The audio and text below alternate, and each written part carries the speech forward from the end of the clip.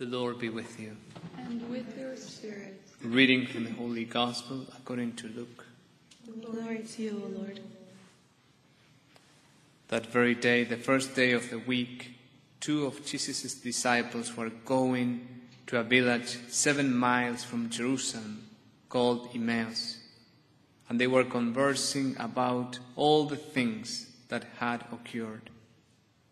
And it happened that while they were conversing and debating, Jesus himself drew near and walked with them, but their eyes were prevented from recognizing him. He asked them, "What are you discussing as you walk along?" They stopped, looking downcast. One of them, named Cleopas, said to him in reply, "Are you the only visitor to Jerusalem who does not know of the things that have taken place there in these days?" And he replied to them, "What sort of things?" They said to him, "The things that happened to Jesus the Nazarene, who was a prophet, mighty in deed and word, before God and all people. How our chief priests and rulers both handed him over to a sentence of death and crucified him. But we were hoping that he would be the one to redeem Israel. And besides all this, it is now the 3rd day since this took place.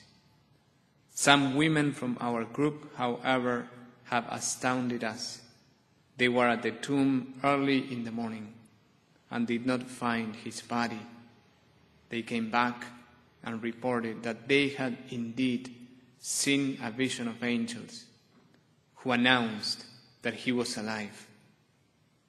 Then some of those with us went to the tomb and found things just as the women had described, but him they did not see. And he said to them, "Oh, how foolish you are, how slow of heart to believe all that the prophets spoke.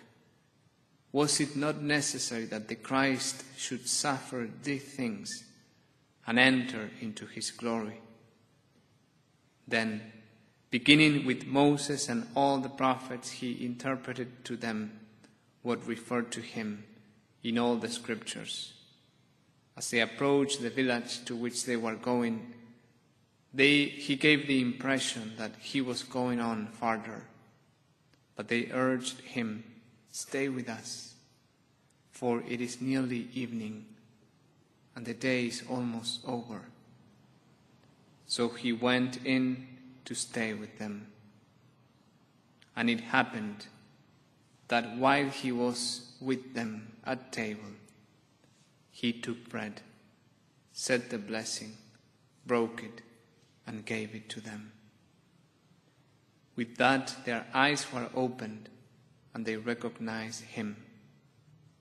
But he vanished from their sight. Then they said to each other, "Were not our hearts burning within us while he spoke to us on the way and opened the scriptures to us?"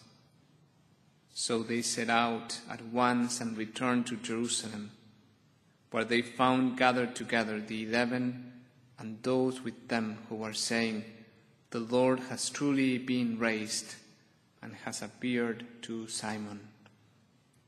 Then the 2 recounted what had taken place on the way and how he was made known to them in the breaking of the bread. The Gospel of the Lord. Praise to you, Lord Jesus Christ.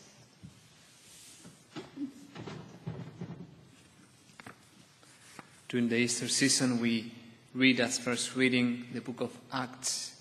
So we're going to go just offering some guidance to read it. So this is kind of an imperfect Bible study because we will not go like verse by verse, but as the reading presents, provide some ideas to read it. Sister Teresa will do a reading guideline that will be in the website. But the recommendation is that every day of Easter you read one of the chapters of Acts. So today we read Acts 3. It's a kind of moment after Pentecost, after the preaching. The apostles are in Jerusalem, and we hear the healing of the paralytic by Peter and John. And the main idea that I want to highlight in this Acts 3 is a principle that is very important to understand the book of Acts. Basically, the book of Acts is volume 2 of the Gospel of Luke. The Gospel of Luke is volume 1, the life of Jesus, and the book of Acts of the Apostles is volume 2, from the same author, Luke. And now is the life of the church.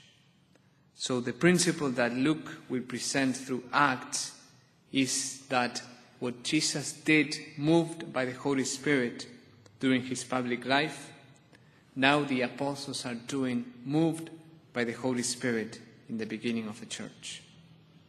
The author of the book of Acts, or the action of the church, the invisible author or the invisible protagonist of this book, is the Holy Spirit at work in the hearts of the apostles.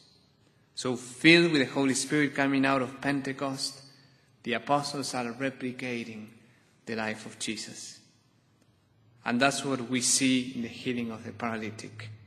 First, we see a new boldness and a new power. Peter and John say, "Look at us." The one who kind of chickened out before the woman who was looking at St. Peter and he denied Jesus, now he says, "Look at us." He has a new power. Then you have the miracle itself. The knees were strengthened and the paralytic jumps, walks, and glorifies God. I love that expression that he stands up and begins to jump, kind of testifying, "This is true. Look at my knees."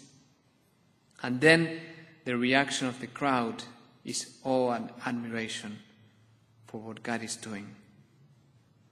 So where is this seen in the Gospel of Luke? Jesus did the healing of the paralytic in Luke chapter 5, verse 17 to 26. And Luke says that God gave Jesus power to heal.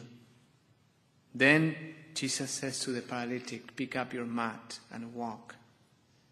And the reaction was the awe of the crowd who glorify God. Today we have seen marvelous things. So Luke is a genius. He relates this miracle of Jesus with the three elements: the force of God, the miracle itself, and the reaction of the crowd. And then he says, Peter and John are doing the same. They replicate the life of Jesus. And that's what we should pray every day of Easter in the morning.